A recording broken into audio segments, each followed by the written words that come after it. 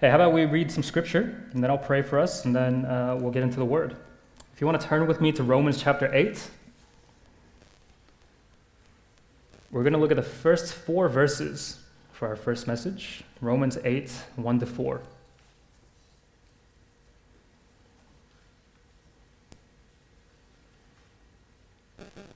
Romans 8, 1-4. You can follow on screen or in your Bibles in front of you. Therefore, there is now no condemnation for those in Christ Jesus, because the law of the Spirit of life in Christ Jesus has set you free from the law of sin and death. For what the law could not do, since it was weakened by the flesh, God did. He condemned sin in the flesh by sending his own Son in the likeness of sinful flesh as a sin offering, in order that the law's requirement will be fulfilled in us who do not walk according to the flesh, but according to the Spirit. Let's pray.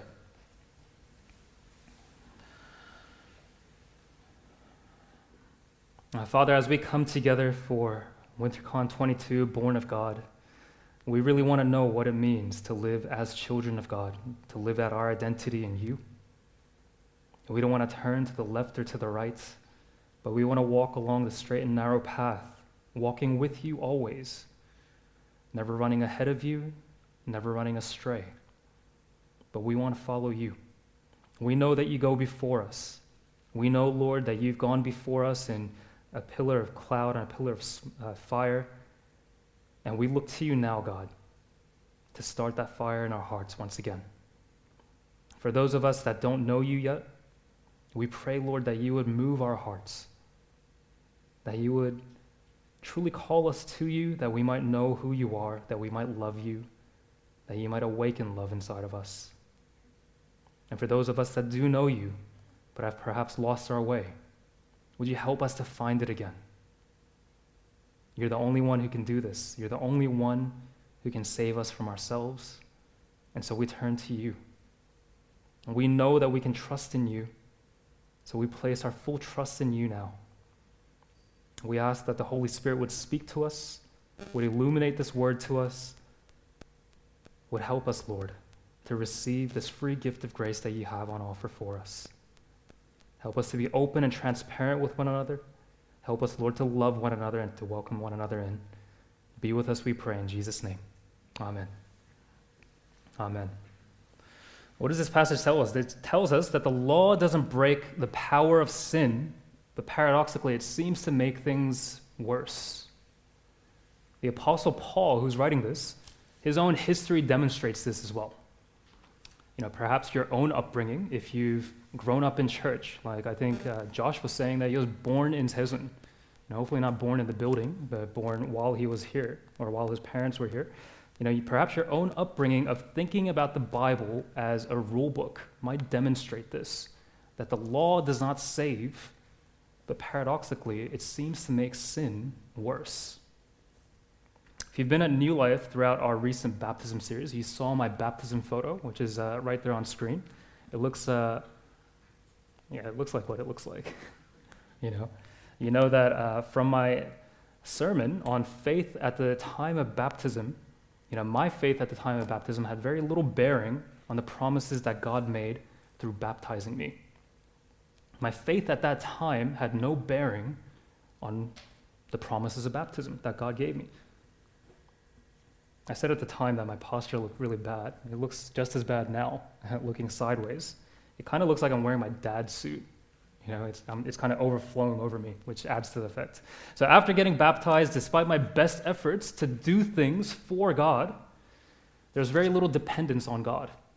To my young mind, faith in God basically meant that I had to keep a bunch of rules to get him to love me, to get him to tolerate me, to get him to accept me. And I had no idea that faith in God meant a whole new identity of being his child. That did not make sense to me. Time passed. I began indulging in temptations here and there. Not a lot of time passed, maybe an hour, maybe 2. I got tired of following rules and feeling like I was getting nowhere. I don't know if you relate to this. I felt like God's approval wasn't growing. How could it? I felt like I wasn't doing a very good job of being good anyway.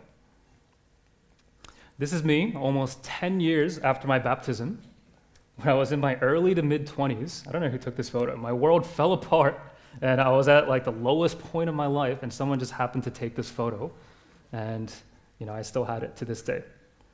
So as I was spiraling downwards, I started diving straight into the sin and death that I probably craved all along, that I was really after all that time. I didn't deny myself anything, but in the end, I wasn't satisfied. I didn't feel any better. My sin and my idols, they kept wanting more from me instead of actually satisfying me, instead of doing things the other way around. Everything that I indulged in took more from me, and there was no fulfillment at the end of the day. The thought that kept repeating in my mind all those years after my baptism was, I gotta get right with God. I don't know why I thought this way, because I wasn't going to church at the time. I wasn't what I would call myself a Christian, but I kept thinking, I gotta get right with God. So I tried harder and harder to get right with God. And sin multiplied. The more I tried, it felt like the further I was getting away. The further it seemed I was moving away from God's grace. Why? No matter how much I tried, grace eluded me. So the law that I was attempting to keep couldn't be fulfilled in my weak flesh. How could I keep the law with my weak flesh? I didn't have the power to keep the law. With my mind, I was serving the law of God by trying my best to do what I thought that he wanted me to do. But with my flesh, the law of sin was my master. No matter how much I repeated that mantra, I gotta get right with God. I just gotta get right with God. The reality is, there's no getting there without God. It's like a man drowning in the middle of the ocean. I don't know if you've ever imagined yourself in this situation. I don't know why I imagine these situations. But imagine that you're in the middle of the ocean, there's no one around, and you start drowning. What's gonna save you? Without someone to pull you out, you're already dead. But people were praying for me at this time. People were staging interventions in whatever way they knew how. They even got me signed up for a Wintercon. They made me pay in advance so that I wouldn't cheap out on them. Maybe that's some of your stories as well, so that I wouldn't just not show up. So there I was sitting in a room, kind of like this, a little bit shabbier. This is a lot nicer than the Wintercon that I was at. Not quite knowing how I ended up there. When the night before, I was high as a kite. In the morning of Wintercon, I wanted to die. But God's promises were effective, even if my own efforts were weak. Mysteriously, he got me into that room, just like he brought you here today. And that night, I heard about how he had set other people just like me free. Romans 8, 1-2 reads, Therefore, there is now no condemnation for those in Christ Jesus, because the law of the Spirit of life in Christ Jesus has set you free from the law of sin and death. And it sounds too good to be true. If you read that back to yourself, if you summarize it in your own words, it sounds too good to be true. The condemnation that's being talked about is the curse. John just did a spoken word poem, and it came from after Genesis 3, after the fall, when the curse was placed on humanity. And the condemnation that's being talked about here is that curse, the death that we deserve as children of Adam, as humans who have all sinned and fallen short of God's glory. This is that curse. But we're being told here that now there's no condemnation. The curse has been removed for those in Christ. Now, this feels against everything that we've ever grown up to know. I don't know if you guys are really good at spotting a scam when it's happening. We often get those phone calls telling us it's from Telstra, and clearly it's not, right? We're conditioned to wonder, what's the catch? when we hear something is being given away. Have you ever received those emails that tell you, hey, you've won? Just click here. Put in your bank details. You've won. My friend told me once that he got an email offering him an iPhone for $1. He was so excited. He was telling me all about this iPhone that he's about to get. I thought he was joking. I was like, yeah, I know. We get those emails a lot. He's like, oh, did you get one too? I said, no. I had to break the news to him. It wasn't even free. It was $1. You had to pay $1. So clearly, I had to break the bad news to him. And so in us remains this wrestle. What's the catch? What do I have to do to earn it? When we found out many months ago that Bora was pregnant with Jonas, it came as a shock to me, as you can imagine. There's a video of my reaction that can never see the light of day because Bora did it very, without me knowing, obviously. It was supposed to be a surprise, and I was getting changed, and so very awkward. After 7 years of marriage, of wondering why we weren't having kids, of having doors to medical intervention closed to us because of long waiting lists and then a global pandemic that changed everything. And finally, we came to the end of ourselves. We came to terms with the thought, maybe it's just not in God's plans to give us a child.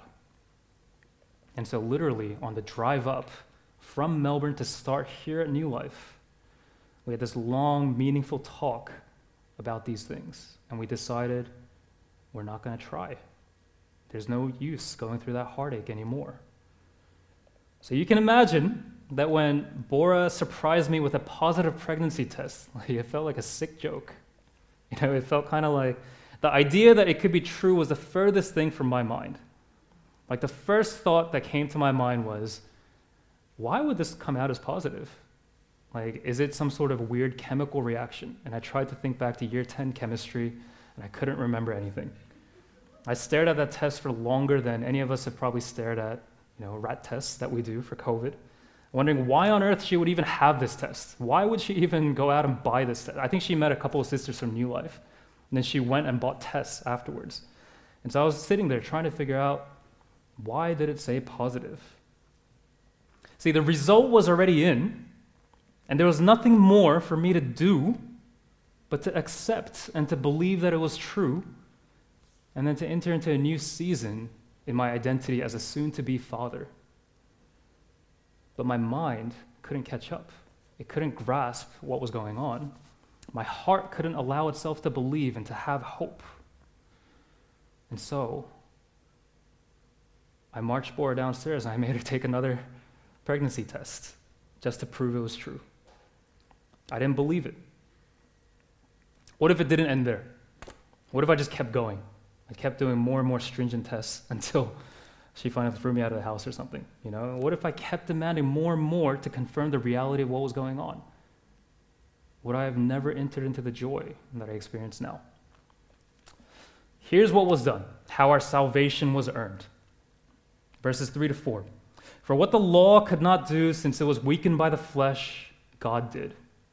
He condemned sin in the flesh by sending his own Son in the likeness of sinful flesh as a sin offering, in order that the law's requirement will be fulfilled in us, who do not walk according to the flesh, but according to the Spirit. Now, there's no condemnation for those in Jesus Christ. Why? Because in him, in the death and resurrection of Jesus, death has already been conquered through our union with Jesus. We've already died with Jesus, and we've been raised with him. And so sin and death no longer hold dominion over us. Because in the flesh of Jesus, sin itself was condemned, and death was conquered. Because of Jesus, because of his life, his death, and his resurrection, we're delivered.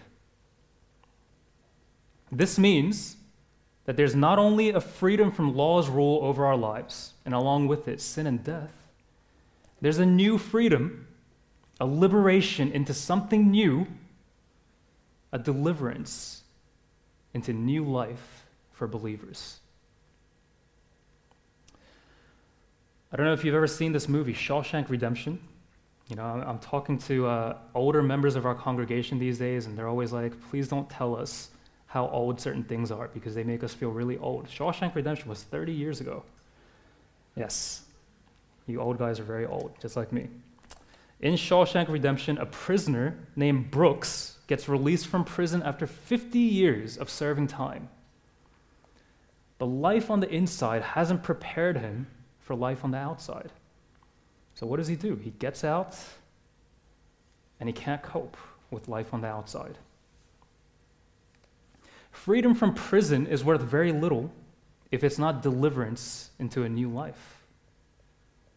But so many Christians stop there. Do you relate to this? Do you relate to this part of the journey? Like, I believe in Christ, I'm set free, but what am I set free into? They stop at freedom from the old life, but not quite getting to the new life. And so they live out their old lives all over again, wondering how they can earn God's approval in this new life. What do you think of being born of God? This is our Wintercon theme. What does it mean to you that you're born of God? You're born again, you're adopted, you call God Father, meaning you're his child. Because he loves you, he did for you what you couldn't do for yourself under the law.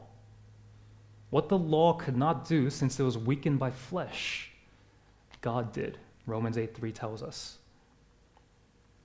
When I was sitting, listening at Wintercon all those years ago, I didn't quite know what to make of it.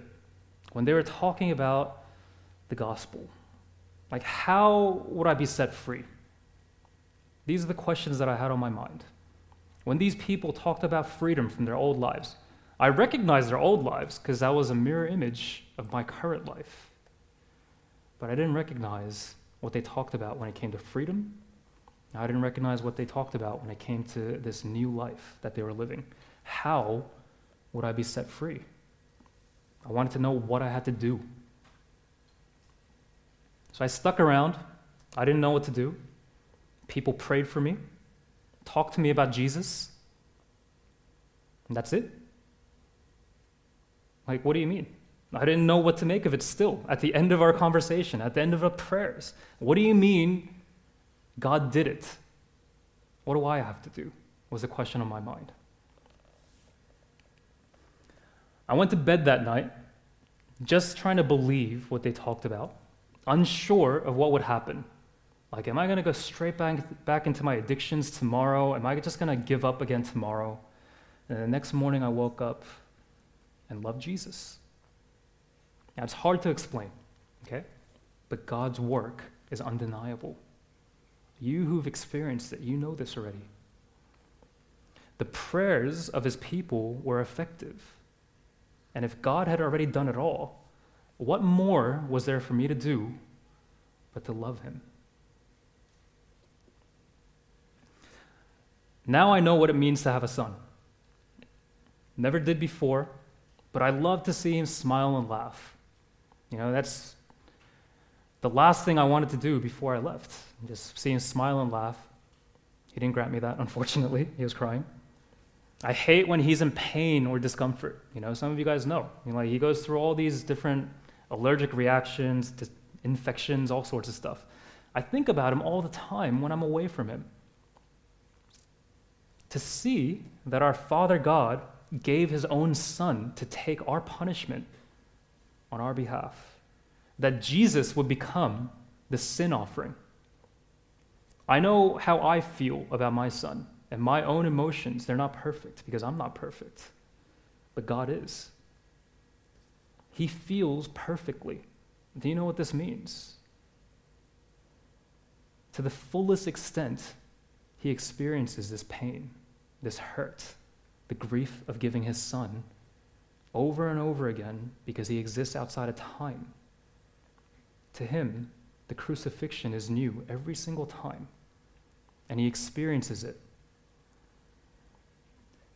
And yet he condemns sin in the flesh by sending his own Son in the likeness of sinful flesh as a sin offering.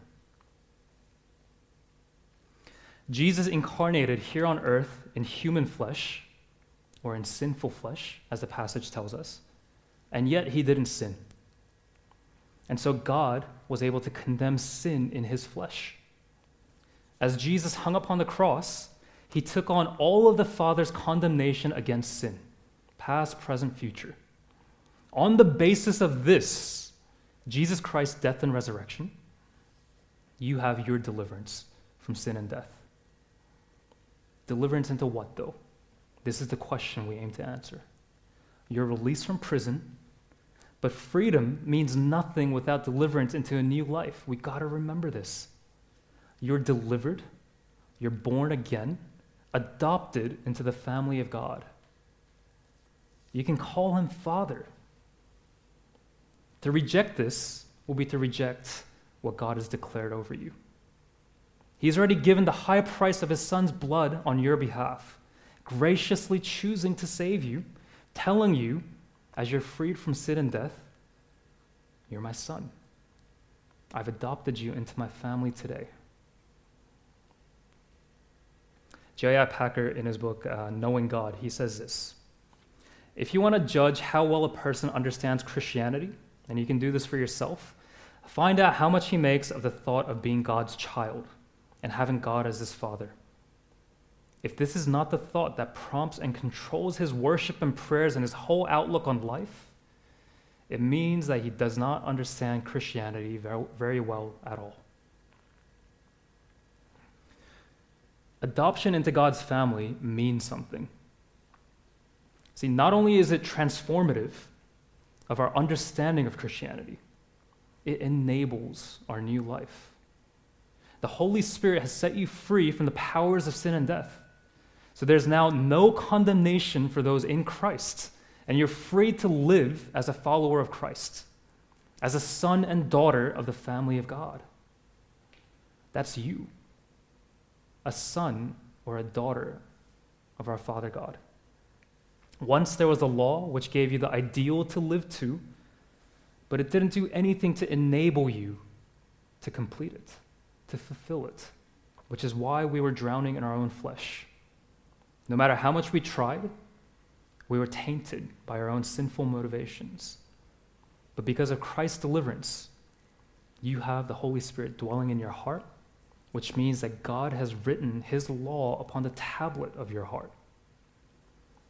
You're strengthened, given the power of God to obey him, to be made holy, to look more and more like the image of his Son day by day. This Wintercon, you already know the theme, born of God. I encourage you, spend time praying and asking the Father to help you to know what it means to be his son or his daughter. This is imperative. Before you go from here, you must pray this prayer. It'll mean some changes in your life as well. A child of God should resemble his family more and more. And we'll talk about this tomorrow. Which means acknowledging that some things in our lives and our hearts, they have to go.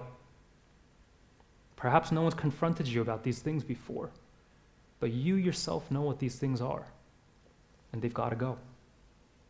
If you're unable to acknowledge the sin and idolatry of your heart, then what Christ paid for on the cross to deliver you seems so little, seems so trivial, seems so unimportant. And so when we talk about Jesus giving himself on the cross, you don't care. And then there's no true transformation in your life.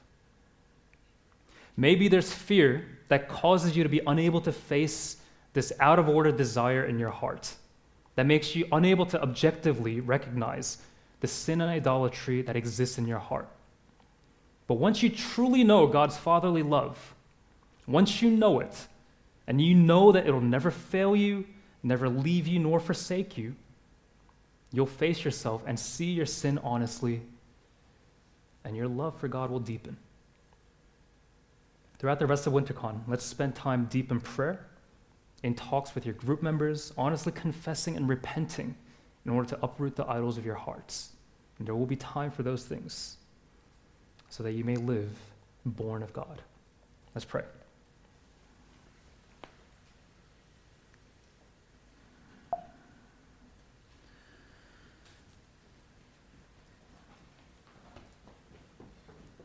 Father, when we read this passage, when we sing these songs, when we pray these prayers, we want for our hearts to rejoice inside of us because our hearts know what it means to be born of God. We don't want to be freed from our old lives of sin, only to return back to it like a dog returning to its vomit. But we want to look to the new life. We're not freed just to enter back into prison, into slavery to sin, but we're freed on the basis of your Son Jesus' righteousness into a new life. And we want to take hold of this new life. For that to happen, Lord, we need the fullest understanding, the fullest clarity, the life-changing transformation that comes with knowing what it means that your Son gave himself for us. Let us face our sin objectively. Let us admit our idolatry openly. Let us accept one another lovingly. And in these things, may we know what it means to live as a son and as a daughter in your family. We thank you, Lord, that you gave your Son, that you might receive so many more sons and daughters. We pray, Lord, that you would add to your number tonight, tomorrow, and the next day. We pray, Lord, that we would be among that number, that we would know what it truly means to be born of God. Be with us, we pray, in Jesus' name. Amen.